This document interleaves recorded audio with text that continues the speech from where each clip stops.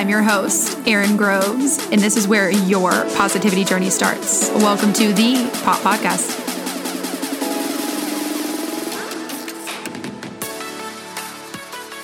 Hello, everyone, and welcome back to the Pop Podcast. Happy Monday, my favorite day of the week. And this week, I have a special guest sitting right across from me, making eye contact. And she's actually someone that I wrote down when I first wanted to launch this podcast as one of my guests that I wanted to have on. We are both in the tech industry. I'm going to have her give a little bit more of a background and both have our own podcast. So today, I wanted to welcome on to the Pop Podcast, Jen Hills-Bowes. Yes. Trying to adjust to the name change. It was like slowly switching to Bowes, but got to keep the Hills in there for at least like another year. I know. I feel like that's how I know you. I'm like Jen Hills, and then there's Bowes. I had a little dash in your contact. I'm like Hills-Bowes. Yes. I mean, legally, my name has officially legally changed to Jen Bowes.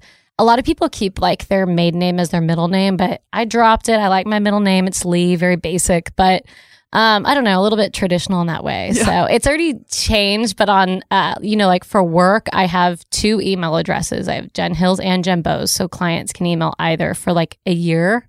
And then I have, my Instagram. I haven't changed it all yet. Yeah. So, I know. Such a crazy time. And it's actually a crazy time. And it's actually funny. I remember I was listening to your podcast and then I showed up at a session Pilates class at 5 a.m. and Jen comes in, guns blazing, starts talking about like, what are you guys doing up so early? And I was like, to meet someone that has just as much energy as me at 5 a.m. I used to love those classes. Was it Halloween? I feel like I know it was before the pandemic. I feel like it was a holiday or something up early. Maybe not. But yeah, it was definitely an early morning class. Yeah, it was a 5 a.m. over at Lakewood. And I remember being like, I feel like I know this girl, but it's like we talked about before. It's like, you know them from Instagram and you know them from social media, but you don't know them personally. And then when she started talking, I'm like, I swear this is a podcast. And then here we are. Here we are. It was so nice going to those early classes because I lived around the corner and I would just like roll out of bed and go. And now I can't do that. Like we own a rental house in Argyle, which is like pretty far away from everything. It's where I grew up, but there's no Pilates studios. Okay. There's not even like there's not even like a Starbucks. So we go to South Lake for a lot of things since that's where we're building. And it takes me like 30 minutes to get to my Pilates class. So that's dedication. If I'm going to wake up early, I got to wake up like an hour early. I can't just roll out of bed anymore and like walk around the corner. I mean, at 5 a.m., I know I used to live right around the corner. I haven't been to those classes in a while. I know they don't have them because of the pandemic, but I know I loved it. Yeah. I like to get things started in the morning. I'm like, it starts your day off on the right note, get into your day. And obviously we're both into sales. That's kind of where I wanted to take this conversation today. And that's, part of the reason why I reached out to you is being in an industry that's male dominated and being a very, hard-headed, career-driven type of woman. I think it's really hard to be successful and it takes a lot of a personality and a lot of drive. And so kind of my first question is to you is like, why did you get into sales and what has kept you motivated over the last 10-ish years in your career? Yeah, I don't know if I'm as motivated now as I was 10 years ago, but, I was in college at University of Oklahoma. I was studying advertising. And, I had all my friends in the program that were accepting jobs at like the Richards Group in Dallas and big agencies and ad agencies. And I sat down with my dad and I was like, man, I don't know, if I want to do that or I'm not like super creative, like graphic design or, any of that stuff. And I wasn't doing well in those classes. I liked the writing classes. But, going into like news and journalism just doesn't really pay well. And my dad was like, look, I think you can chase your passion or you can think of the lifestyle you want to live. Do you want to go on 3 or 4 vacations a year? Do you want to live in a house you want, drive the car you want, be able to buy the things you want without worrying? And he said, sometimes I think people get so hung up on their passion that sometimes that passion does not actually lead you to a lifestyle that you've always imagined you'd have. And he said, I really think you have a knack for sales. You're really like poised and you speak eloquently and you're kind of a go-getter. And so my dad was really a big motivator and hype man getting me to go into sales. And so I accepted a job as like an IT recruiter, which had a path to sales really quickly. And I was promoted like 3 months to sales. So that was my first job out of college. And that's kind of why I chose sales, because my dad was basically like, look, you can make a lot of money in sales. It's really uncapped. You know, you don't have like a salary every day. You make as much as hard as you work, right? Yeah.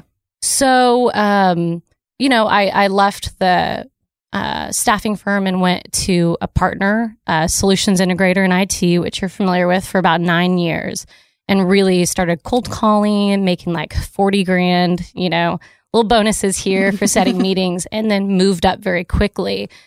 And for me, yes, definitely a boys club. There were women on our sales team that were probably 20 plus years older than me, and had probably dealt with a lot more than me in regards to like the boys club, patriarchy, definitely a male dominated industry.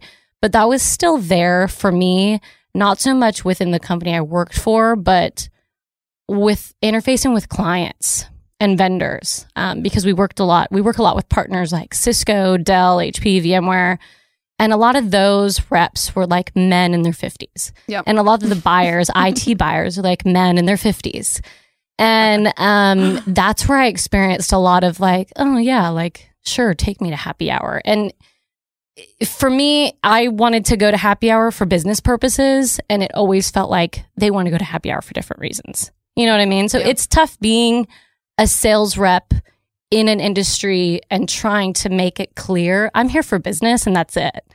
But I made a lot of money at a very young age. I was able to buy, a couple houses, cars I wanted, travel, hike Machu Picchu, just all the things I wanted to do, which I'm very grateful for. And that's what really kept me going. I know a lot of people say like money isn't the ultimate reason, but when you're in your 20s, those years after college, making a lot of money and seeing the direct result of like your hard work and being able to go where you want, do what you want without limitations, that was really rewarding for me. So that's kind of what kept me going for so long.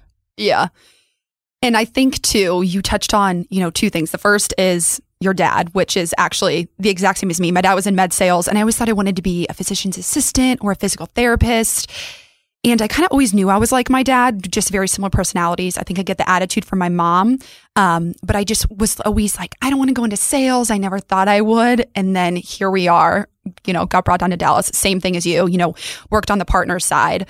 And the second thing too is I think, people like us, and not that it's a negative thing, but I think if you're in sales, like you're driven by money, and it's, I think some people are like, oh, there's a negative connotation to it, but I do think that it's like, that's why you're in there, because you want to live a lifestyle. And, for me, it's like my passion has always been, yoga and working with people, and now the podcast. So it's like, I think there's a way to kind of balance the two of those. And as you just mentioned, it's kept you going for the last 10 years. And I know on your latest podcast, you kind of talked about the phase that you're in right now of, congratulations, you're about to be a mom, but you're kind of in that transition phase. So kind of speak to that. How do you keep going? You've made all this money, you've had all this success, but I think you get to this top point and this peak, and that's kind of the direction I think my life is going. Like I'm working my way to the top, but I don't want to get to that place and then just be like, what's next? Yeah. Which I'm sure you can talk to. So yeah, and I'm very open about kind of my financials and stuff. I was like 29, making like over $300,000 a year, and I was able to really support myself.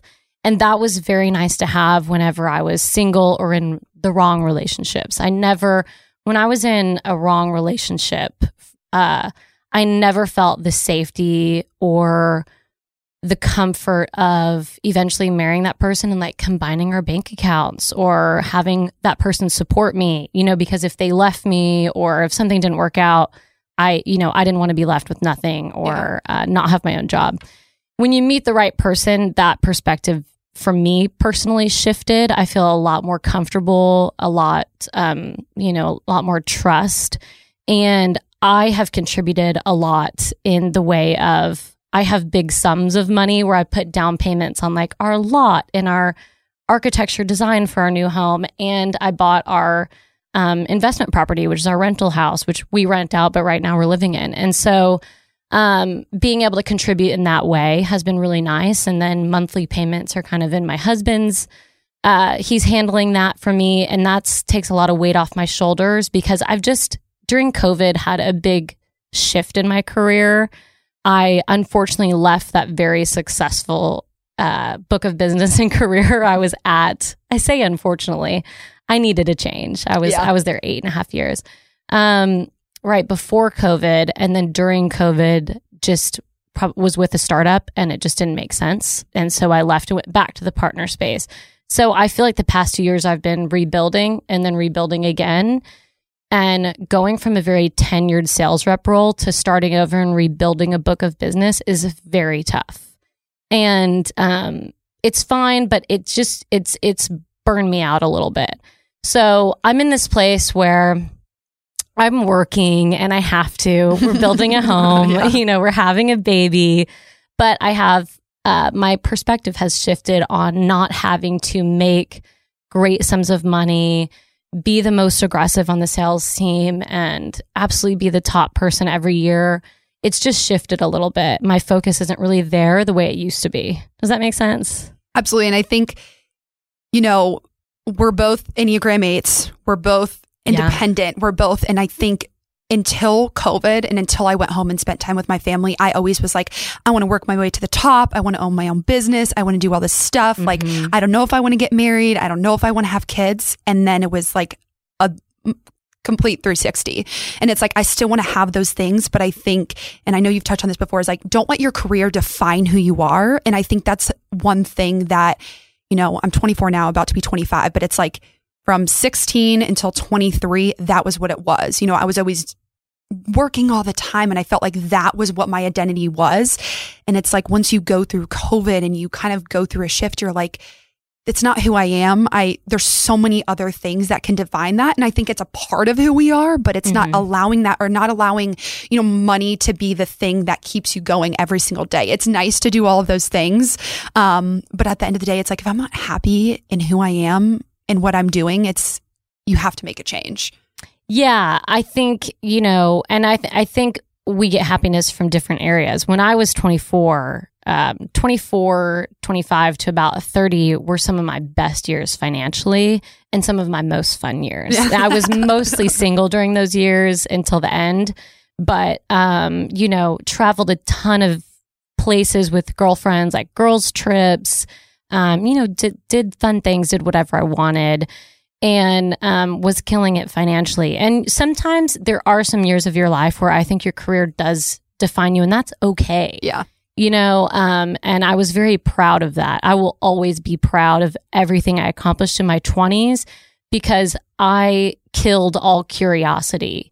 I think some people kind of settle a little early, either with their career or their marriage. They get married like a little too early, and miss out on a lot of those things. And that's okay for people who don't have very curious minds. I do. I wanted to date all the people, go all the places, buy all the things, right? And I didn't want to have limitations put on me by a relationship. So for me, going out and experiencing all that was very important, and being able to do it like self-sustaining financially was very important. Now that I'm married to the right person, I have a baby on the way, I have no curiosity, right? I've done it all. Same with my husband. He has done it all. I'm telling you, that boy lived it up before we met. So I think for us, that's what's been the most, rewarding thing, is that we both went there and had that identity with our careers. And now we've met each other and our priorities have shifted. Yeah. Which, they always say, like, work hard in your 20s. And I recently left the partner side, stayed in IT, but went to a little bit more faster pace. It's HR software. But I think that's kind of why I make the change, because I'm like, I wanted to be in charge of my own destiny. I wasn't really getting that at my old company. And I've always been a go-getter. But it's like, you want to work hard in your 20s so that you can enjoy your 30s. And it's like, once you get to your 30s, and I always say, we're going to get into relationships because I think you have good advice. But it's like, once you get to the 30s and your priorities change, you want to have that financial stability. And that's why I always say, I'm like, people are like, you work all the time, or, you have so many things going on. I'm like, I'm doing this now for my family later. Like, I want to build myself up and experience all those things and make mistakes now. So when I get to that place in my life, it's like, I don't look back and say, what if, or why didn't I go on that trip? Or why didn't I reach out to that person? Or why did I do this? You know? And I think it kind of ties into, and I don't know if you can, you know, agree with this, or being an Enneagram 8 in the independence. And it's just like, that is one thing that I think sometimes stops me in relationships, is that it's like, I'm so independent that there's such a fear of settling around it. And that's just like something I'm working with internally, is that it's like, settling is one of the scariest things ever. And it's just like, I almost take it too far, you know? Are you me when I was 24? I am telling you. I was working on the partner side. And we say partner side for people that aren't in IT. Yeah. You know, you have companies like Cisco, Dell, HP, VMware, who all make a piece of the pie for businesses' IT infrastructure. But they don't make everything right. Now they kind of do. But back in the day, they needed an integrator or an engineers to cohesively put it all together. So that's what we do. And that's what I did for a very long time. But yeah, I will say women who are an Enneagram 8 and like to be in control, the biggest thing is not wanting restrictions put on you by another person. And especially like a man in a relationship. And I think that, yeah, you have to understand that that's unique, because most women are not an Enneagram 8, especially in like social circles. You know, for me, when I was meeting the wives and girlfriends of whoever I would be dating at the time, a lot of the women were not like me. And so starting my first podcast helped me meet more women that had that mindset, so we could share our experiences. But it is a big fear. And I think it's good to have that a little bit, to have that fear of settling with the wrong person. You know, you have to date and you have to be independent, and the right person will be the right balance, you know. But I was the exact same way. Yeah. and I'm still that way. Like if my husband, you know, God forbid, doesn't want to, you know, do something I want to do, or I feel like he's putting any type of like boundaries on me with his opinion, I'm like, I can't with your opinion right now. You know what I mean? Like he's like, oh, this is your Enneagram 8 coming out. So he understands, which is kind of what you need. You need to find the right person for you. And that's not what every woman needs. And it took me a long time to realize that, because I was always like telling my friends, no, you don't want to do that. But everyone has a different worldview, and everyone views relationships different. So if you are a go-getter, you know, especially in your 20s, working hard, and it sounds like you know, you don't want restrictions on yourself, you're probably an Enneagram 8, and that's okay. Through and through. Yeah, there is a right person for you. Yeah. You know, but you don't want to settle with the wrong person, because it will kind of put restrictions on your dreams and things you want to do, for sure. Absolutely. And I think that's one thing that like immediately drew me to you and your story, is because first off, I basically am you. I'm like, every time you talk, I'm just like, this girl is speaking my language.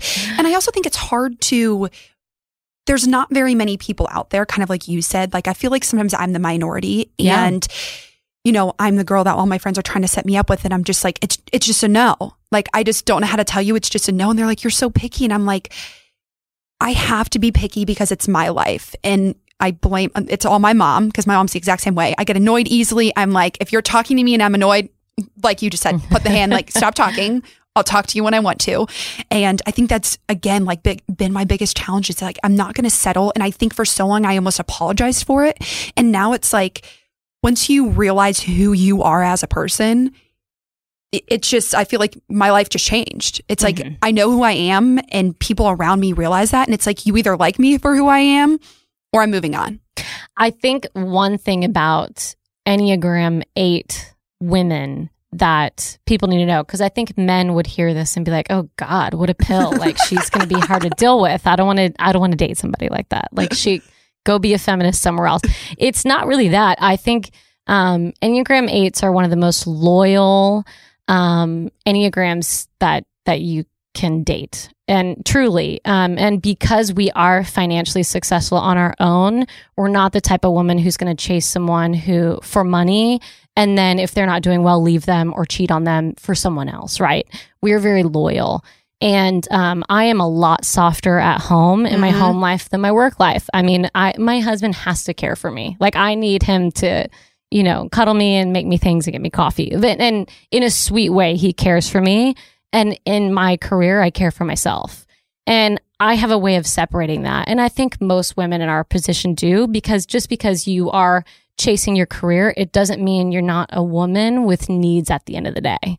It's like there's male energy and female energy. And I think if you can channel some of that male energy, which is mostly dominant and aggressive at work, but just be your true, authentic self at home and let those boundaries down, that is a really healthy 8, And she's my therapist.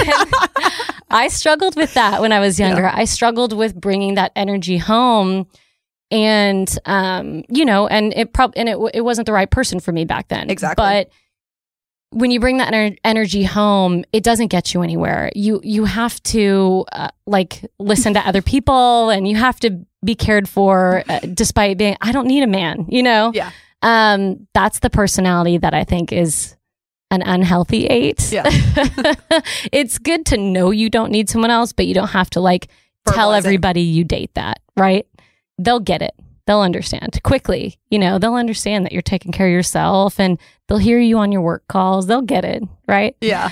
Very subtle. That's the best way to come across. And it's actually hilarious that you said that too, because I think it also ties back into immaturity. You know what I mean? I think it was the times, and I think it was up until honestly recently that I wasn't in a place that I wanted to be in a relationship. And so it was just like, I knew internally that it was just never going to work. And I always kind of said, which everyone's like, don't put timelines. And I was like, until I'm 25 and I'm making 6 figures, I just knew I didn't want to date anyone. And I just knew that I wasn't going to be happy with who I was until I kind of fulfilled that area. And then once I was happy in myself, I knew I could give that same to the other person. But it's actually funny you said that, because that is just how I am. It's an overcompensation because there's a fear of loss of independence in that. And I actually talked about that on an earlier episode. And I think it's, again, hard for people to resonate with, because I don't know many of my friends that think like me, if any. You know what I mean? And Same. You are, one of the few people that I've met that you feel that. And it's not something that,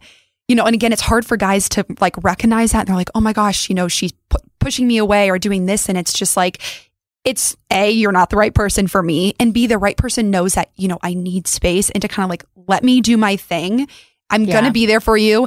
And I kind of goes back to the most loyal. But I think for me, I've almost had the opposite of people thinking that I'm elsewhere. Like I'm cheating on them, or I'm doing other things. And it's like, just because I'm independent, like to do my own thing, doesn't mean I'm doing anything bad. It just quite literally means I'm doing my own thing. Yeah, you don't. 8s can't date an insecure man. No. That sounds like an insecure man. And that's a problem too, right? You said you didn't want to be in a relationship. Oh, yeah. And first of all, I had several years where I was single, but I was talking to 4 guys at the same time. And sometimes, you know what? You have to do that. There was a time where I was like, I'm living my best life. And I was hitting the clubs, and I was dating this guy and then dating this guy. And all of their names started with a C. It was they all had a C. And I built a roster. Do you remember that movie with Zac Efron? Where they built a roster. Me and my friends really caught on to that. Okay. We were we got to build our roster. And this was the thing. It's okay to be single and have fun that when you're young. You just don't want to carry that on too long. No. But for me, I wasn't ready to be in a one-on-one relationship with a guy. So I did have a lot of fun. And here was the key. My husband might kill me for saying this, but the one you really like the number 1 on your roster, you don't sleep with. Okay. Oh, for sure. You go out, you look cute and flirty at the club, you get his attention, maybe you make out, but you always leave him wanting more. And then you go home, you call your number 2 who you're comfortable with faster. But nobody knows about the number 2. And so we would have this roster, and we would have a home base guy that nobody knew about, who we were comfortable. You want to be safe if you're sleeping with somebody. But it was your home base. But you would always leave that guy that you liked wanting more all the time. He had no idea about the home base. And so until you became exclusive, you always kept him wanting more. And it worked. Like all my friends had a roster. Did you find this movie? Was it called That Awkward Moment? Yes, That Awkward Moment with Zac Efron. No, I have never seen that. You have to go watch it. We were the girl version of it, me and my friends. But, that lasted for like a year or two. And it's like a really fun summer memory. But when you're not in the position where you want to be in a relationship, I think that's when you need to go be curious, date different guys, have fun, travel, flirt a little bit here and there, and like dabble to see what kind of guys you like and don't like. Yeah. So, yeah. See, I never had a roster.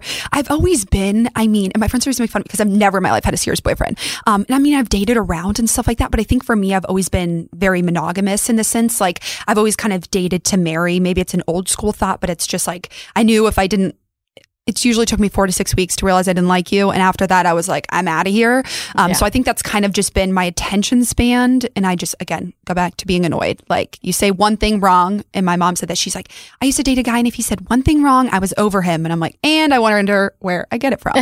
So I think men can sense when women go on a date or two and the woman is dating to marry. I really think they can sense that. And I think if you go in without the mindset that I want to be monogamous, maybe this could be my future husband, maybe we'll get married, maybe I'll give it 4 weeks.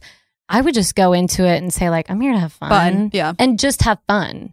And then go on a date with someone else. And you don't have to be monogamous until you guys are monogamous. Yeah. I truly believe that. And if you feel, communicate feelings and you can tell that you guys are just talking to each other, I think the man will make that clear.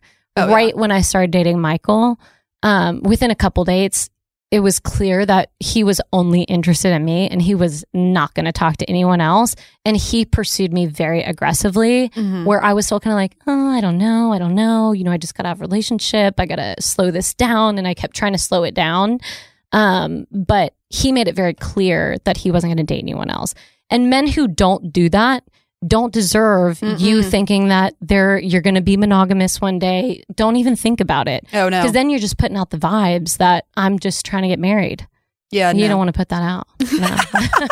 But I do think too, it's like, I think that's almost been my issue is that I'm not from Dallas. And so none of my friends are like from home are even close to being married. But I feel like here it's always been a very relationship centric.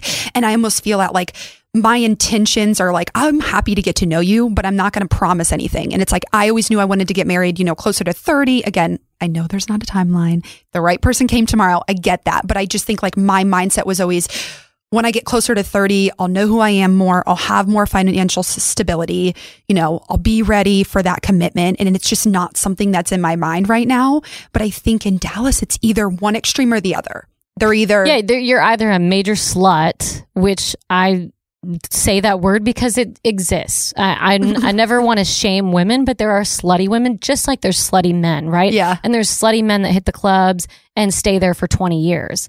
And you never want to marry that man. And I agree. You don't really want to marry the slutty woman either. And then there's just, I want to marry every person I go on a first date with. And I think what I tried to come across in my 20s is I'm fun. I'll be serious about people that are serious about me if I like them. Yeah. And if not, then I'm going to have fun and I'm going to talk to a couple guys and really feel this out and really get rid of any curiosity and see what I like. And I think that's just a part of dating and growing. You have to see what you like. There's nothing wrong with talking to a guy here, talking to a guy there, if you're not in an exclusive relationship and if a man's not pursuing you the way you should be pursued. There is nothing wrong with that. Yeah. Truly. I know. And it's such a different age now, again, because like all my friends are trying to hook me up with people. And I'm like, I just have always had like, when it's meant to be, it's going to be. And maybe it's the yoga and the meditation and the journaling in me, but I just feel like it shouldn't be a job. It shouldn't be like, I know relationships take work, but I just think for me, it's like, and I have a strong faith. It's like, I know when the right person is going to come to my life, it's going to be there. And until there, it's just like, I'm not going to, put pressure on things, or I'm not going to really go out of my way, which my friends are like, you need to go out of your way. And I'm like, I'm just here to have fun. Like if I see him across the bar, cool. Yeah. And you know what? I think Instagram's like the best dating app. I would never even get on a dating app. Like Instagram is friends of friends. Typically, that's how Michael and I met. I was just going to ask that. How'd you guys meet? Oh, Instagram. I mean, I had turned mine private after I, got out of my other relationship. And he requested to follow me. And so, of course, I accepted. I was like, who's this really tall guy? I mean, he's like 6'8". And so I followed him back, but we didn't communicate with each other. Yeah. And then that same night I was out. I was always going, like when I was single, I would go out and definitely make myself available to meet people, but I would just go out with girlfriends. Yeah. So me and two of my friends were out and we were at High Fives. And I was like, oh my God, that's that tall guy that added me on Instagram today. And I didn't go up to him. I don't think he saw me, but I messaged him the next day. And I was like, I think I maybe saw you at High Fives last night. And he was like, we both know it was me because there's not a lot of 6'8" dudes running around Dallas. And I was like, oh, and that was the only line he ever had. And then he was just sweet from there on out. So that's how we met. And then we went on a date that following day. Yeah. Yeah. And that's, he had heard about me from a friend of mine, like a mutual friend. Mm-hmm. And that's how he was like, oh, I'm going to add her. So it's always kind of like a distant friend, but we had never met. No one thought to hook us up before. You know what I mean? And that's how I've met in, not that I'm anti-dating apps, to each their own. Everyone has do you. I had one of my really good friends that, just met a great guy on it. I just don't think it's my personality. I'm like, I've always met people through mutual friends, or I've met people out. It's like, I just never really felt the need to, but I agree. I mean, you never know who you're going to meet in a group of friends. And we're very sociable. So it's like, I'm always, in this person's group or this person's group. So I would always get a girlfriend or two to go to dinner and then go get a drink somewhere afterwards. Because like at dinner, people don't want to come up and bother you. But if you go get a drink somewhere afterwards, you're kind of opening yourself up to meet people. And it doesn't matter if it's a Thursday or whatever. I do think that that's a good way to put yourself out there without putting yourself out there. Like, I'm just, after dinner, let's go grab a drink somewhere. Scope it out and then leave, Jen in her 20s. Scope it out and then go home and get some good sleep. So, you don't want to stay in your home all day and then be like, why am I not married? But yeah, you don't want to be thirsty either. I do think there's a fine balance. And it's not just women. Men have to be that way too. Because men that are constantly out, constantly at the clubs, constantly like hooking up with every girl and they get a bad reputation, like, that guy's going to struggle to find a good girl. And same with women. If you've got that reputation, like you're going to struggle and you're going to have to combat that. Right. So I think there's like a very healthy balance that people struggle with. Yeah.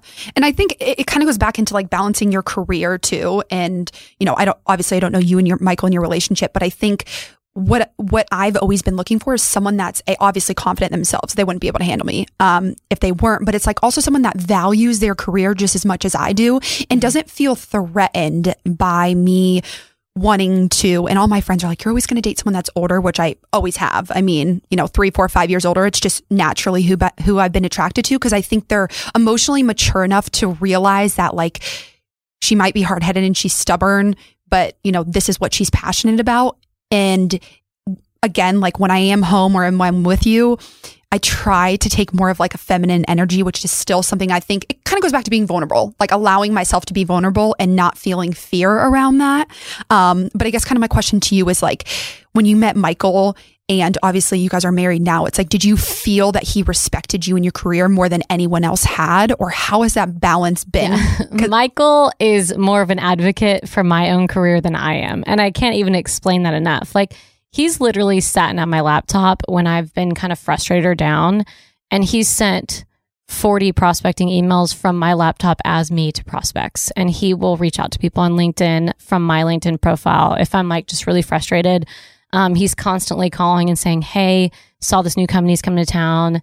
Here's the contact. He's very, very supportive and he's always trying to help me with whatever I'm working on. Very supportive of the podcast. He was like a guest 6 times. And when I couldn't find a guest. So he's always available for that. And yeah, I think that's something that's really important. Michael doesn't expect me to be a different person when I'm at home. I don't want to portray that I'm this aggressive person at work and I'm, not myself at home. Yeah. I think what you said, vulnerable, is a really good word, because if you have all these walls up, which 8s tend to do, that can just be unhealthy for any relationship at home. You don't want to have walls up. So I think he knows, look, strong energy. He calls me, boss babe, whatever. But he understands that I also have needs as a woman. And I think that's what's important. Someone who's lets you be yourself and your career, but they'll also take care of you when you need in different ways, right? And not put you in a box. Well, she doesn't need me. She doesn't need this, right?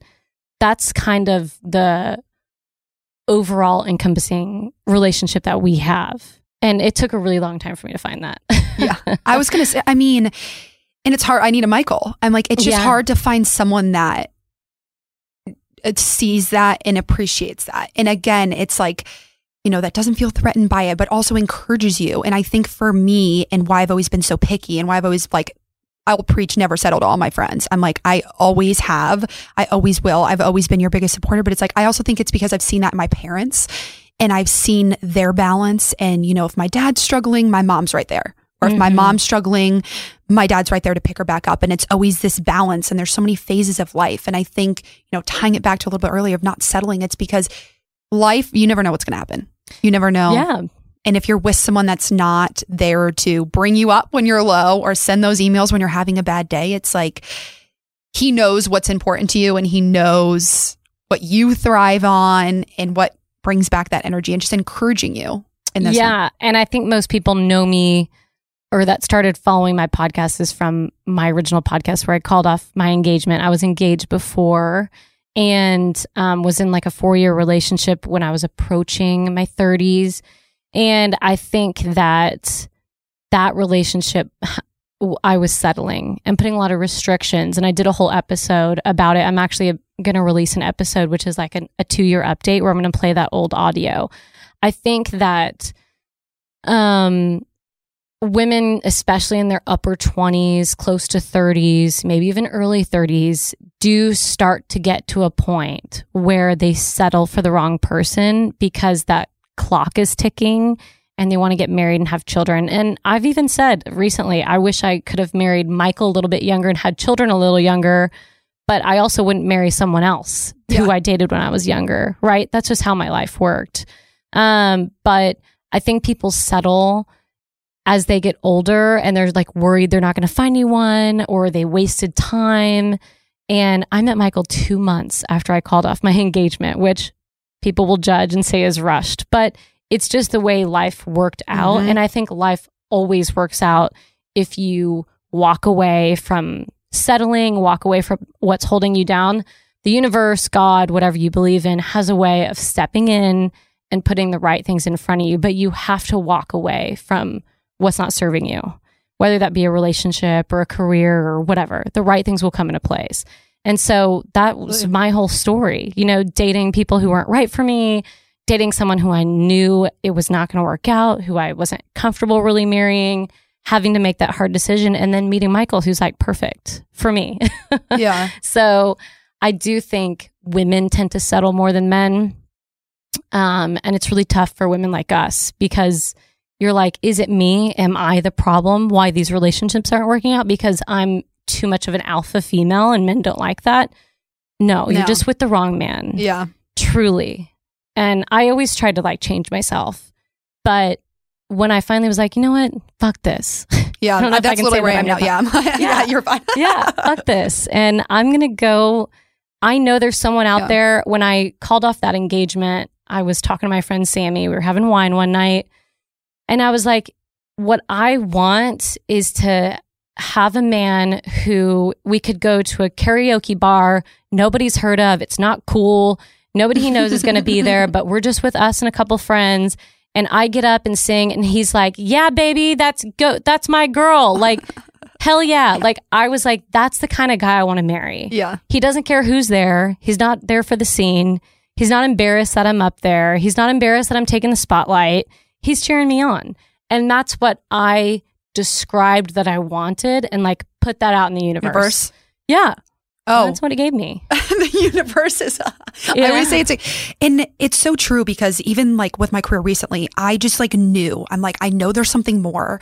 And I wrote down like my manifestations for this year and like the things that I wanted. And one of them was like 100K goal by the end of this year.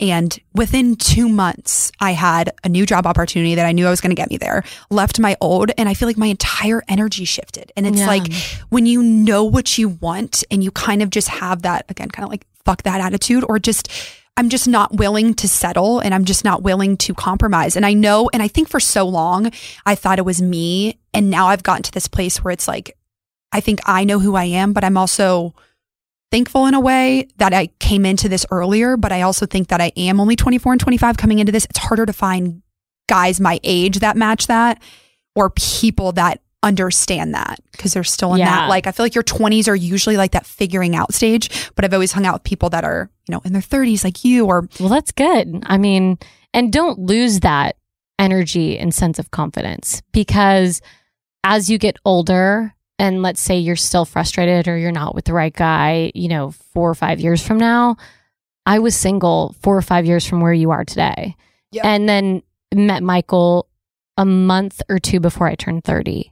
So truly, I mean, you can date someone, not settle, and don't ever lose that sense of self, because it's so easy to be so confident and then get into a relationship and like lose that a little bit. But I really, truly, I think that's so great that you already know who you are and you're like, I'm focused on this. Yeah. I'm not going to settle. And if you got to date someone who's 30 and gets you, then I think that's great. Go for that. Go get that older man. Does Michael have a clone? There are so many good men out there like him. There are so many good men. And I think people see the dating scene around them and they're like, all the good men are taken. Yeah. And when you put that out there, that's always going to be your story. You're never going to find a good man. But I was like, you know what? There are so many men, especially in Dallas. If I had to move to Canada, I mean, there are men. There are great men everywhere. It is such a big world. Yeah, absolutely. Just go. Don't settle. And there are good men out there. I've always said you could fill a room with nice men. You can fill absolutely. A room with a ton of good, kind men. And I think women get a little bit feminist, a little bit anti-men. That's exactly where you knew where I was taking this conversation. That toxic feminist stuff. I mean, hey, if there's anyone that's like boss babe, woman, go follow your dreams. But you can't be so toxic in that you don't appreciate men for what they bring to the table. Exactly. Men bring such a different perspective, just the way women do. And they have a different set of like skills and emotions and things they can bring. And I think we have to value men for who they are. And you can fill a room with good men. And not enough women think that. They think all men are bad. There's not any good ones left. And Absolutely. Whatever. At least he doesn't do this, right? At least he doesn't hit me or cheat on me. It's like, no, there's a lot. Let's have some more standards here. Or, I mean, tying back into my podcast, saying positive attitude. I think there's so many times where people have such this like negative connotation about it. And for me and my friends, I'm always like, have the whatever happens, you know, if it's meant to be, it's going to be. And it's not like a I don't care attitude. It's just like a positive, healthy thought process when it comes to relationships. It's like, I'm not going to demean. And I've been there before where it's like, I felt threatened or I didn't feel secure in a relationship. So I was taking that out on the person. Oh, yeah. And now I've realized that it's like, A, it wasn't the right person. And B, that's why, you know, we're attracted to men, especially like you and I. It's like, because they bring a different energy and they bring a different perspective. And I think, you know, that's one thing. And some of the guys that I like the most, they brought something different and they were so different than me. And that's why I was so intrigued by them. I'm like, you're so patient. You think through things differently, but yet you're still supportive. I mean, I feel like there's so many things that women just have this like negative mindset, and it's society that puts it on that. But it's like, you're encompassing a belief that you might not even believe true to yourself. You know what I mean?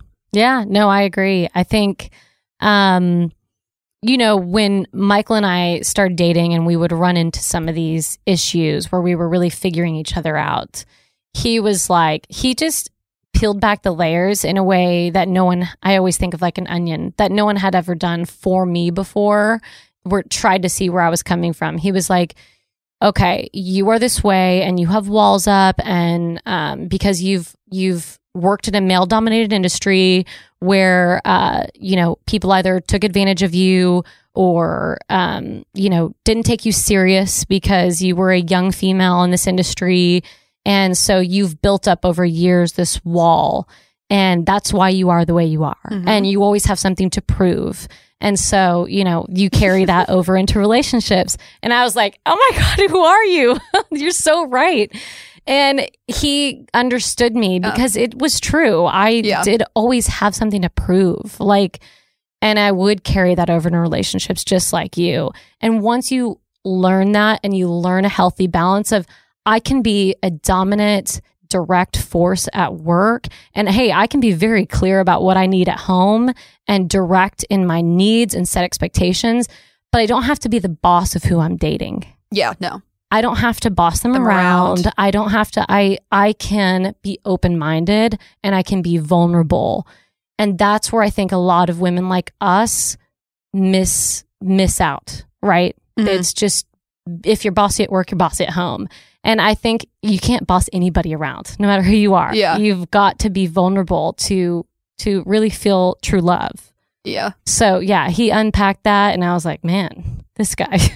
But I think it kind of ties back to the right person is going to see that and value that, and they care enough about you to uncover it. And I think that's kind of where I've been. It's I know, and I think it's finding that balance, because when you're working 40 hours a week and then you go home, it's a transfer of a mindset. You know what I mean? There's expectations. We have to prove ourselves in sales. You have to work your ass off. You have to do all these things. You're getting told no 25 times over. And so I think it's the balance that when you take that home, recognizing that person is there to decompress, but also someone that cares enough about you to take off those layers. And I always tell people, and even guys, if I'm joking around, I'm I know I'm a hard ass, but I promise you, if you actually get to know me, there's a heart deep beneath there that you may not see. But I think it's almost not a challenge, but I think the guys that understand that from me, not think it's funny, but they're just okay, I know the real Erin underneath there. You know what I mean? It's there's a banter back and forth between it. And it's they know how to challenge me when I need challenge, but they also know when to back off when it's okay. Yeah. She cares. She has emotions. Let's not take it too far or. Yes. I never told Michael that. I think he just saw that in the way that I was very loyal and loving to my friends. I had two friends going through something really hard in their life, right, when Michael and I first met. And I continued to make these two friends, a priority. I basically let them move in with me. And, a lot of me and Michael's first dates included some of my girlfriends. And we were a little trio. And he said that he didn't always see the emotions and feelings from me for him right away, but he could tell I had a deep love and deep heart for my friends and my family. And that carries over, and a loyalty and a love for people I care about. And I think you can show that's who you are without telling somebody. Yeah. Because it will just come across if that's who you are. Yeah. But going back to the career aspect for a minute, when you're on the partner side, you kind of run your own business. Oh, absolutely. And you're not just a salesperson showing them, buy this, here's a quote, right? I think a lot of people have a perception of sales that's not accurate. Yeah. You're really managing a business and a book of business. And you have a lot of people that touch your business, pre-sales engineers, project managers, an inside rep, invoicing, delivery engineers. And there's a lot of moving parts. Mm-hmm. And most of those positions are commission only, which I was for years. And you have to manage every aspect, and you have to make sure people are prepped for meetings. I used to do internal prep calls and say, okay, don't say this in the meeting. Here's my agenda for the meeting. And you have to follow up with them, make sure they follow up with the customer, and you have to stay on top of stuff, or else that affects your commission, and that's how you make money. And so we get into this hyper control, active controller mode, and it makes you very successful at work and in sales. Because if you don't, and you're sure, just show up to the meeting and, do whatever you do, and you don't have a plan, and then you don't control it, you're going to lose a customer. Yeah. Or you're never going to win the deal, right? You have to micromanage a little bit. And that, I think that's what makes Eights so successful in that. But that's where some of those tendencies come from when you're in a sales position, because you eat what you kill. And anyone who touches my customer, I'm micromanaging you because that's my pay. Don't work for Jen. Yeah, that is my pay. So I was always I would micromanage engineers that interacted with my customers. I would be like, did you take notes? Let me see your notes, and it made me very successful because I didn't just willy-nilly schedule a meeting and then have people show up and who knows how that could go. Yeah. And so some of that micromanagement makes you very successful in a sales position. What's something just being intentional? And I think it shows that you care. And I think one thing that my old bosses always used to say, they're like, don't ever lose that you genuinely care about the person across the table. And I always thought that was a bad thing because obviously I want to make money. Everyone does. But I think the reason why I'm in sales is because I want to help other people. And it's I love and I crave that interaction. And it's finding the balance between my boss always used to say, well, you're the quarterback. It's you're in charge of all of these people. And it's not in a mean or condescending way. It's just everyone needs to be on the same page or is this going to blow up in our face? I mean, it's just anything in life. It's if your headspace is not where it's supposed to be, and again, it's not in a negative way. It's just in some people call it controlling. I just call it professional or prepared. I call it professional and prepared. And and I actually tell customers I'm the quarterback. So when I meet with net new logos, customers who I've never done business with, I say, look, we do everything from, lower level infrastructure to cloud. I'm not an expert in all that, right? Yeah. I've got an engineering team who can help you with your cybersecurity needs, with your route switch networking needs, your servers, your storage, or enterprise agreements. I mean, we do everything. That's what partners and solution integrators do. But think of me as your quarterback. Tell me what your needs are, and I will bring in the right experts for those discussions. And also, if you need a quote, if you need questions about invoicing, anything comes through me, and then I'll direct it to the team. And so having that confidence and I also display, look, I'm not going to be a CCIE engineer on your router version, whatever you bought, right? I'm not. We don't even know what that means. I'm not even going to be able to tell you, what certain things are and why you should buy them. I think that you have to display that on the front end. I'm not here to be your engineer, your technical person. I'm here to corral the experts and the engineers and get you the best people for what your team needs. And so I actually use the quarterback analogy on every new meeting. Yeah. Mm-hmm. I mean, and it's so good. And I think the one thing about sales that, and kind of moving into the next phase in your life and where you want to go. I mean, for me, I've always, there's always been an entrepreneurial side of me. I've always wanted that's a curiosity that I know I just want. And I think the podcast was kind of a step in the right direction. This is my own podcast. This is my own brand. This is my own. And I think in sales and having that, the confidence and the ability to manage people, you can take it anywhere. And so I always tell people, I'm sales is one of those things that you're not in a silo. You know what I mean? It's I could do sales for 10 years and then go, you're always selling yourself. We sell IT infrastructure, but you're also selling yourself. People buy, always hear people buy from the people that they like and they trust. And it's so true. And I think it took me a while to kind of understand that because I thought I have to know everything and I have to do all this. And it's if you can talk to people, you can be respectful and you're timely and you do, if I'm going to follow up, I'm going to follow up. I'm going to do what I say I'm going to do. I'm you can have success in anything and you can take that anywhere. I think the follow-up is the biggest thing you said, because I've lately been winning a lot of new customers because there's a lot of people that do what we do and they just don't do it well and they're lazy. And it can be an easy job, but you have to respond. And I think you have to have your follow-up and do due diligence after a call, where a lot of reps will have a call, send one email, and then not follow up, right? And I think that I have lately been winning business and customers are like, well, our rep from so-and-so, another 3-letter acronym, because that's every partner is a 3-letter acronym. There's 5 of them. Our rep from so-and-so, he just takes a couple days to respond. We know you're busy, but I just can't seem to get things I need. There's no sense of urgency. And literally in sales, you can win a new customer and set yourself apart by just being responsive.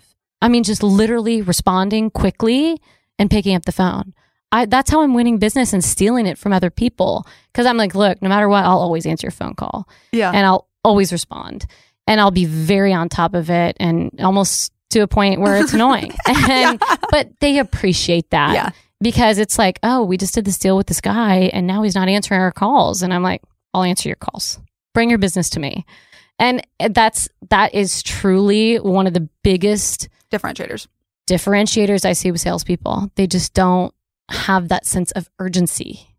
Which to me, and my old boss will tell you, he's like, you were always on it. And I'm like, to me, I can't fathom not doing it. And it drives me crazy. And it's like, and I also think it kind of comes back to, the Enneagrams, or everyone's personality is different. And I think I've just always been naturally more aggressive. I like the term assertive. I hate when people call me aggressive. It's like, I just know what I want. I know how to get there, and I'm just going to do it. I'm going to follow up. And I think, again, for so long I thought it was annoying, but it's like when you're doing business with someone, I want to do business with someone that actually cares. They're going to be responsive, because I think when you're responsive, it shows that. And the whole thing, I don't have enough time. That's a whole nother conversation. Or that's not my job. I hate those people. Well, it's like you have time for the things that are important to you.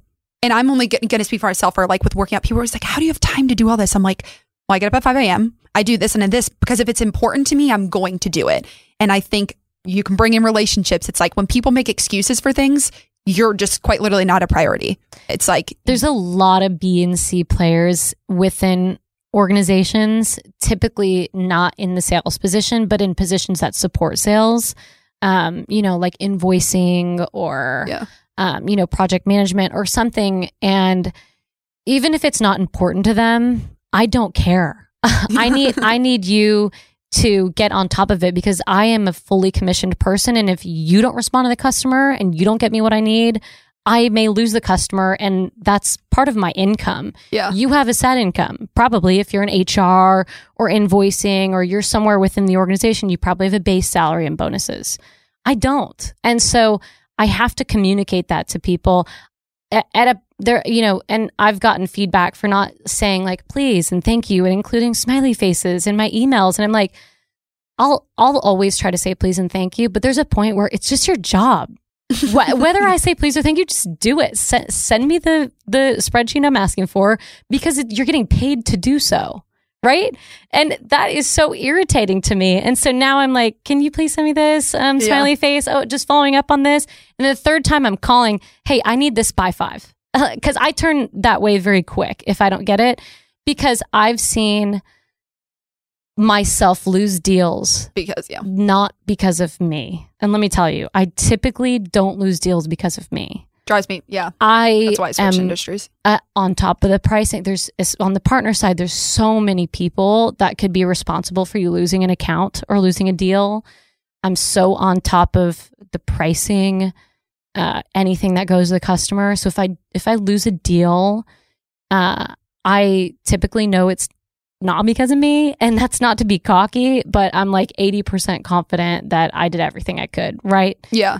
It's usually because I didn't get something on time, or, we had to do 3 different calls with the customer because the engineer didn't take notes and couldn't remember. And we asked the customer the same questions over and over again, which really irritates customers.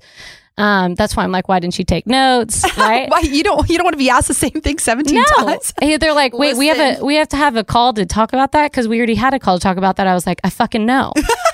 But the engineer didn't take notes, and I'm not technical. I take as many as I can, but then he asked me a question. I don't know. So you there's a lot of B and C players, and that's really hard to navigate.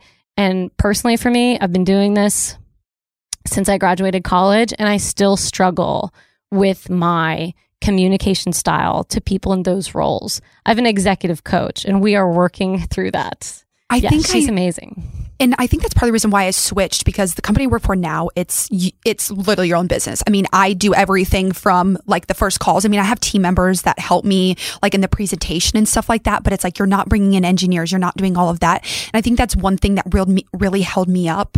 And I guess it goes back to control, but it's like, I want to control, and I want to know that if I did everything in my power, even if I'm working until 8 p.m. to help this customer, to get them what they want, if we lose it, it's because of me. Yeah. And I can handle that. Like my ego can handle that. But what I can't handle is when other people aren't doing what they're supposed to be doing when they're supposed to be doing it.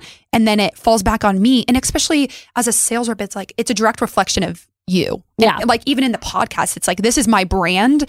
And, I think it's part of the reason why I, went solo is just because I'm like, I just need to know that my success has been from me and there's not someone else holding me back. And I also think too, it's not to blame other people for their personalities. Like I think everyone brings something different, but I also don't want, me wanting all these things and me being passionate about things to affect other people because I'm, so assertive in this way. And it's not a negative thing. I think some people will look at us and be like, oh my gosh, these girls on their high horse and doing this. And it's like, no, we just have certain expectations of where we want to go in life. We have certain expectations of, the things that we want, the people that we want to meet, the direction we want to go.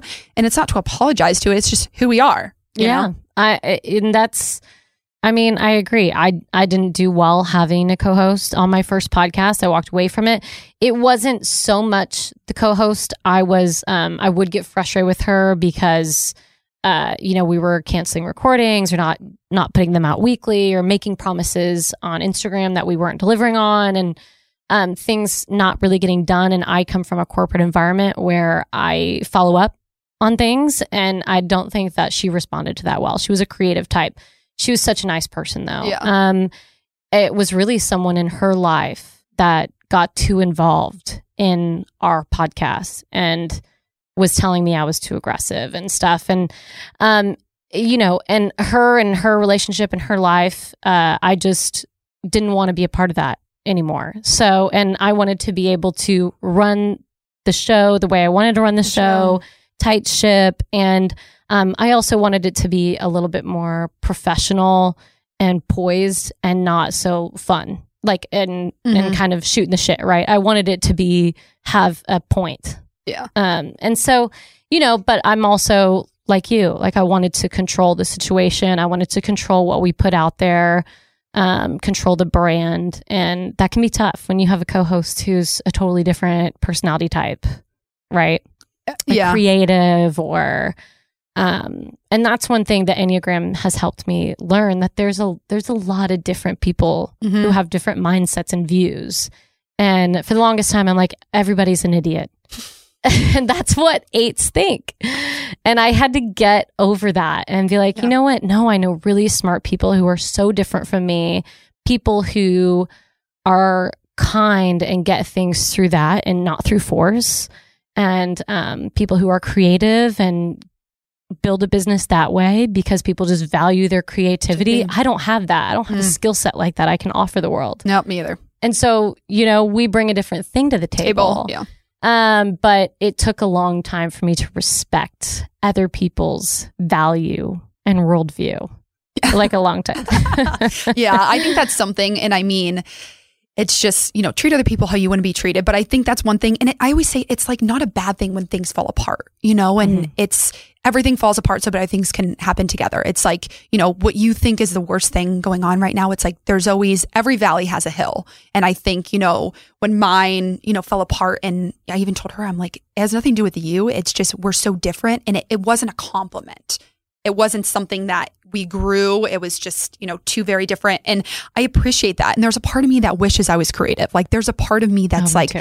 I wish I was super creative. I'm creative in a different way. I'm not creative in like an artistic way or that type of stuff. It's just not the value. And it's just not my passion, But the skill set you have is knowing I have an idea and a way I want to take this, and I can outsource and hire creative people. Because I'm never going to go get that skill set, right? I'm not going to know the ins and outs of Adobe, and I have no passion to do that. And I know if I have no passion to do it, I'll do it half-ass. And so I want to hire someone who's super passionate about that.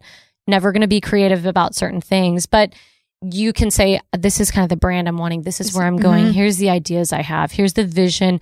And then you just hire and engage people to help you bring that to life.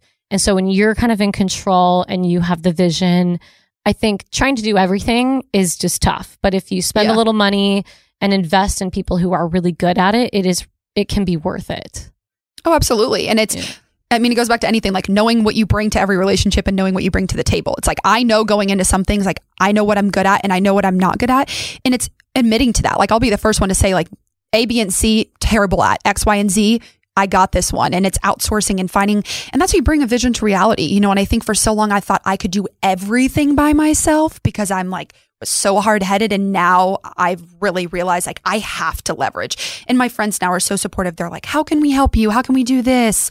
You know, do you need help with a photo? Do you need help with this? Which is awesome when you have those people around you that believe in you and see that in you and really want that. What is your zodiac sign? We're taking it. I'm a Taurus. Interesting. Is that fire sign? It's an earth sign. Oh. So I'm May. Yeah, Taurus is known as very loyal. Very, you know, we've got horns, so we're kind of very headstrong. Taurus is also known to like appreciate the finer things in life, which I like a really nice 4 or 5-star hotel and a fancy meal. And so does Michael. So that goes really well for us. Taurus is known to appreciate things like that as well. And they're known to be kind of hard workers. Wow. I'm a Leo through and through. And when I tell people I'm a Leo, a lot about your relationships. Yeah. All my Leo friends are like, you know, that's okay. That's probably a part of the Leo is people do think that you would have a tendency to cheat. Yeah. That's probably why you probably don't even know that you were giving that off in your last relationships, but that's very much a Leo thing. Everyone I know who's a Leo struggles with that in their relationships. Yeah. I think it's just because it's just that like I'm naturally more bubbly, energetic person. And I think people take that the wrong way when it's just like, that's just naturally who I am. Leos are bubbly. That is who they are. Which I thought through and through you're a fire sign. That's the only thing we're not. Everything else. Taurus is very serious, very, worker, loyal, very, you know, kind of, what am I trying to say? Into fancy, nicer things. What is the word for that? I always accuse Michael of being it. I'll have to think of it. Materialistic? Yeah, but there's a different pretentious. Pretentious. A little bit pretentious. Yeah. Look, this is what Tauruses are. That's who it is. So what's Michael? Michael's a Cancer. Okay, so he's got the soft. One of my best friends is a Cancer, and she's just like, Erin. Cancers are the best people. And Pisces, the water signs, they're usually kind and loving and yeah. Yeah, yes. I think I don't know if I would do well with a Cancer. I don't know. So Taurus and Cancer are a good match. They're kind of the recommended match for Taurus. What's the recommended match for Leo? I don't know. I'm assuming it's maybe not a water sign. Probably I don't like an Aquarius, like a January. Go for that. Yeah, I know. It's so interesting because people are like, oh, do you look like, I know some of my friends will look up zodiac signs before they meet someone, or they'll get into it. And I mean, I do. And like, I've gotten into that stuff, but I also think there's some Leos that I meet and I'm like, we could not be more opposite. You know, like you have to, and I think it just where you're at to embody it. You know what I mean? And there's parts of me that are very much of a Leo. And then there's parts of me that are very much, you know, and when I tell people I'm a Leo, they're like, of course you are. You are probably a bit more professional than all the other Leos I know. The Leos I know are like not in the corporate world. They're you know, creative or a nurse or something like that. Okay. Yeah. But I am very into that. Like, don't date an Aries. They're the worst. I say that, but first of all, I say that, but my mother-in-law is amazing and she's an Aries, but in the best way. Not just because she's my mother-in-law. She's actually really cool and she like speaks her mind. She knows what she wants. Yeah. She's a good time and she's fun. And she doesn't have this like tumultuous side of her. A lot of Aries are super, super hot-headed. Mm-hmm. And can be very hard to deal with. I have friends and exes who are Aries, and I've seen that side, you know, where I'm like, oh, okay. Yeah, I don't fire.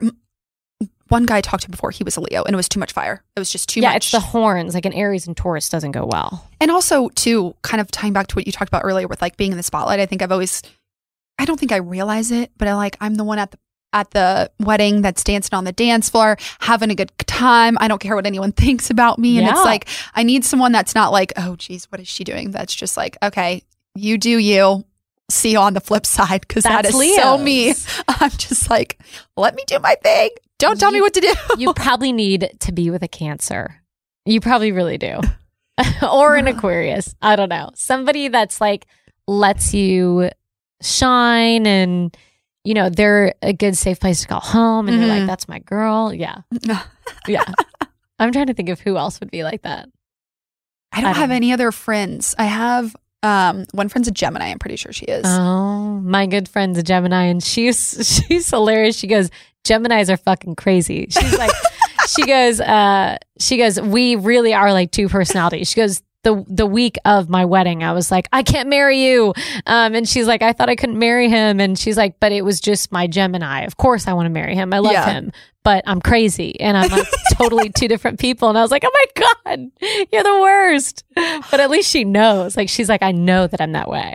Well, it's just self-awareness. And it's like, you can tie that into anything. I think that's like one thing with me that I'm always open and honest about. It's like, I know this about myself and I'm not going to apologize for it. But I also know that sometimes where my downfall is that when I'm working on really hearing people out and just like leading with empathy and just no matter the circumstance. And I've learned so much more. And that's part of the reason why I wanted to start a podcast, is because it's like, I meet people like you who are quite literally, when I'm 31 or however, I'm going 31. To be you. Yeah. And I'm sure whoever I marry is probably going to be very similar to Michael. So it's just like, you get to meet people that are similar to you and you have that same, and they understand you, but it's just opening yourself up and allowing yourself to, we might disagree on certain things, but it's like, agree to disagree. And that's where you grow. And that's. Yeah. The podcast helped me meet a lot of really ambitious, entrepreneurial, spirited, opinionated women. And I like it because we have really smart conversations. And sometimes it's tough to find that out in regular life with just circles. First of all, I have friends who will chat all the things with me, politics and business and stuff. But then, in most social settings, not a lot of women are that way. Yeah. Which is A-okay. But that's why I started my first podcast, because I just needed that stimulation and really wanted to highlight like entrepreneurial women who had opinions about things and weren't censored or scared or things like that, And that's why I loved it. Yeah. Truly.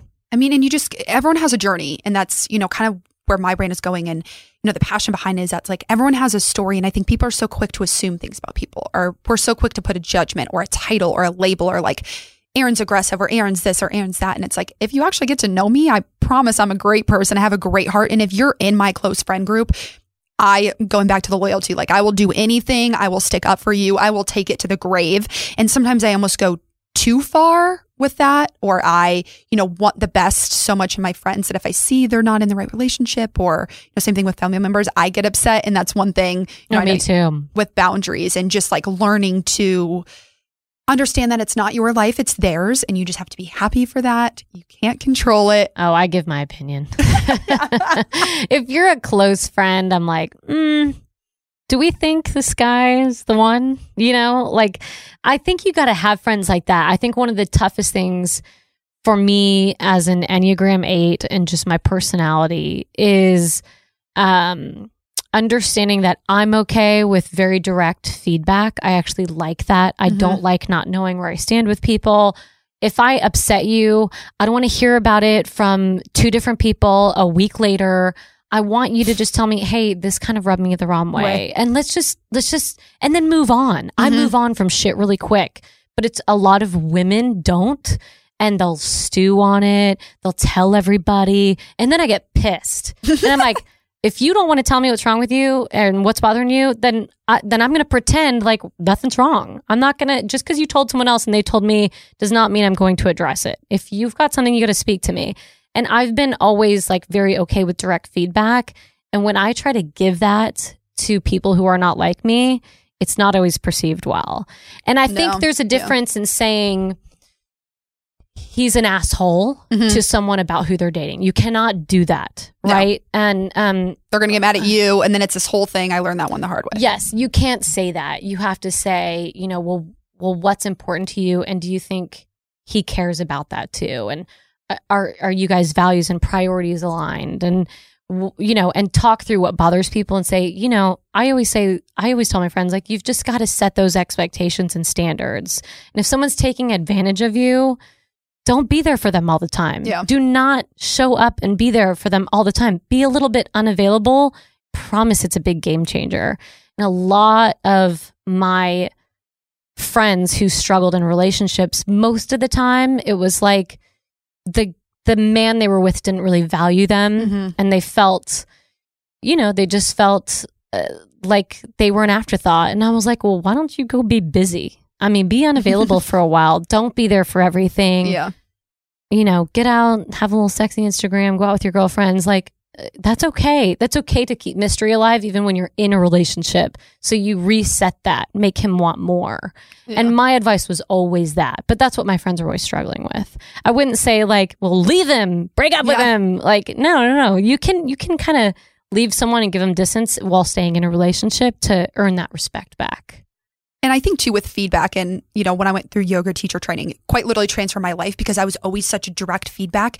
And when people would get upset or they're like, you're being mean, I'm like, you're mad at me because I'm being direct and I'm giving. And at the end of the day, it's always an opinion. There's no right or wrong. Like, I get that, but it's just like, this is what I'm seeing. And I think now I've learned, like, know your audience. And I think it's kind of getting people to see it for themselves. So instead of like, because I don't like when people tell me what to do, like, Erin, go do this, A, B, and C. The chance that I want to do that after you just told me to do it is probably slim to none. Now that you just capitalized on that, now I don't want to do it. So it's like, if I see these things, I'm usually just like, so how are things going? Or it's just like how you word things to get maybe them internally to realize that. Yep. And I know, because people are always like, I swear, all my friends, my mom's always like, everyone comes to you for relationship advice, but you're the one person that's never been in a relationship. And I'm like, I say the same thing. Now I just tell them, I'm like, I'll give you relationship advice, but I think my advice is always like how to be independent if you lean more codependent, or like how to. That's my advice too. That's always my advice. And my advice is to be independent in a relationship. And when you are codependent, I think I've seen a lot of friends who are like, oh, but men don't really like that. They want a wife, and but I'm like, but you're not the wife yet. You aren't his wife. He has not proposed to you for 4 years or 5 years. And the reason he hasn't is because you're already playing wife. And so that's the kind of advice I would give my friends. Yeah. Be independent, always keep some mystery. Don't go rush to transform and be codependent so quickly, especially before you're engaged, before you're married. I even think when you're married, you've got to keep a little bit of that spice and independence and always leave someone wanting more. I don't want someone to always be catered to me all the time. You will eventually not respect them so much. Mm-hmm. And that's like for both men and women, but women just have the tendency to do that so quickly in a relationship. And my friends would have all these issues, and I would give the same advice. Like, you're just being codependent so soon. You're acting like a wife when he hasn't even earned that yet. Or you change who you are to become what the other person is. And and I always say, like, you're your 5 closest friends, or and it was actually, I can't remember if I heard this on a podcast or where it was, but it was like, men date women exactly who they are, but women date men for what they can become. And I resonated with that so much because I'm like, I think sometimes we see someone for where they can be, or the husband they can be, or the whatever, the future father they can be, but where they are right now is not matching where I am. And I was like, oh, interesting. And you, like, when you find the right person, you're at the right place. But I think sometimes for me, it's like, I see them in 5 years, but let's come back to this present moment. Like, you can't, you're seeing things too far into the future, which I've always kind of been like a futuristic person. Like, does this make sense in 5 years? Does this make sense in 10 years? Which, my friends are like, why do you? And I'm like, well, when I start dating someone, it's like, is this realistic? You know what I mean? And it's not like a bad thing, but it's just like, are you meeting me where I'm at? Do we have the same goals? Do we have the same visions? Do we have the same heart? Do we have the same values? Are you going internal or on those things? Because I think we oftentimes get caught up in the external. Like, what? Yeah, I think people give you signs. You and you have to not ignore them. You can see signs. You can see red flags. You can see the way people, whoever you're dating, talks about other people's situations, or the way they comment on them, or the way they give their friends advice. Those can be red flags, because that's how they think. That's how they interpret the world. And if that doesn't align with you, and you're like, it's something really rubs you the wrong way, you've got to really tune into that. Yeah. Because we have a tendency to ignore red flags. Yeah. I know. I always say, my friends will be like, I just grabbed the red flag and I put it in my pocket. I'm like, I see a red flag and I am running for it. I know. I don't know what I think. if someone was so fun and I enjoyed being with them, I would let the red flags go for a little bit, especially if they were focused on their career and we had that same aspect. I was always drawn to that. But then the relationship itself, I let red flags go. And those always come to a head, you know? But yeah, I would ignore them if I was truly enjoying someone's company. Jen's relationship. Yeah, you're fun. Woo! And then 4 years later, I'm like, fuck, this is a problem. I know. You're not going to change. You are who you are. People won't change. They truly are who. When people show you who they are, believe them. I love that quote because it's so true. Absolutely. Oh, I'm like looking at my clock. I'm like, we're going to have you back on. This is a good conversation. Yeah. And kind of just to wrap things up, my final question is always like, what are you grateful for? But I think if there's really two main takeaways from this entire conversation, if you're resonating with Jen and I and our personalities, it's like, don't hide that. Don't change who you are. And always don't settle in anything, whether it's your career, whether it's your relationship, whatever it is. And I say this and I'll say it to the day I die. It's just like, I don't believe in settling. And I believe that there's something and somebody out there for everyone. I agree. Don't settle. And don't be too toxic of your own personality. Jen's going to get texts from me every time I go on a date. Jen, take feedback. I do think don't settle, be who you are, but also be vulnerable when it's the right person. Yeah, for sure. Be vulnerable and open. I know that's what I'm working on this year. My friends said it too. They're like, you just have to allow yourself, open up your heart. And I'm like, one day we'll get there. Yeah. But all right, to wrap this up, there's one thing that you're grateful for. Yeah. What is it? Easy. I'm pregnant and healthy, and we have a healthy baby boy, and I'm grateful for my husband and my family. Yeah. Truly. And if you would have asked me 3 years ago, that would not have been my answer. So that's what I'm grateful for today. We're so blessed that we've had such a healthy pregnancy. Because when you get pregnant, you hear all these horror stories from people. I have a podcast about this. You hear horror stories from people about, miscarriages and things that went wrong and things that went wrong during their appointments. And I'm like, ooh, and I just have to tune that out. So hearing more of other people's stories has made me even more grateful for the health of our baby and to have a good, loving husband. Yeah. I feel ya. I mean, I know, I think for me, I'm grateful for where I'm at in my career, my friends, my family. There's so many. I write them down every morning, and I'm just like, in the times when I get frustrated, I'm reminded of how grateful I truly am. I'm healthy. I'm happy. I have a job. I can pay my bills. So I think there's a lot. And then plug yourself. Obviously, we've mentioned throughout this whole podcast, you have a podcast. I know. Let everyone know. I never know your Instagram. I never where know to find my you. Instagram handle. A lot of times I try to say my Instagram handle and I say it wrong. Okay. I have a podcast. Yes. The Panel Podcast. It started out really more doing panels of people, but shortly after it started, we went into COVID. So it's a lot of one-on-one episodes, but similar to this, mostly highlighting ambitious women, entrepreneurs, talking about their life more so than their career, about their relationships with other people, their relationships at work that they've had to work through, and things like that. So yes, our Instagram is at Panel Podcast. And you can find the panel on iTunes, Spotify, anywhere that streams podcasts. All right. Well, thank you. And I'll put all this in the notes section. So thank you. And we'll have you back on. Yeah. Thank you for having me. This was fun.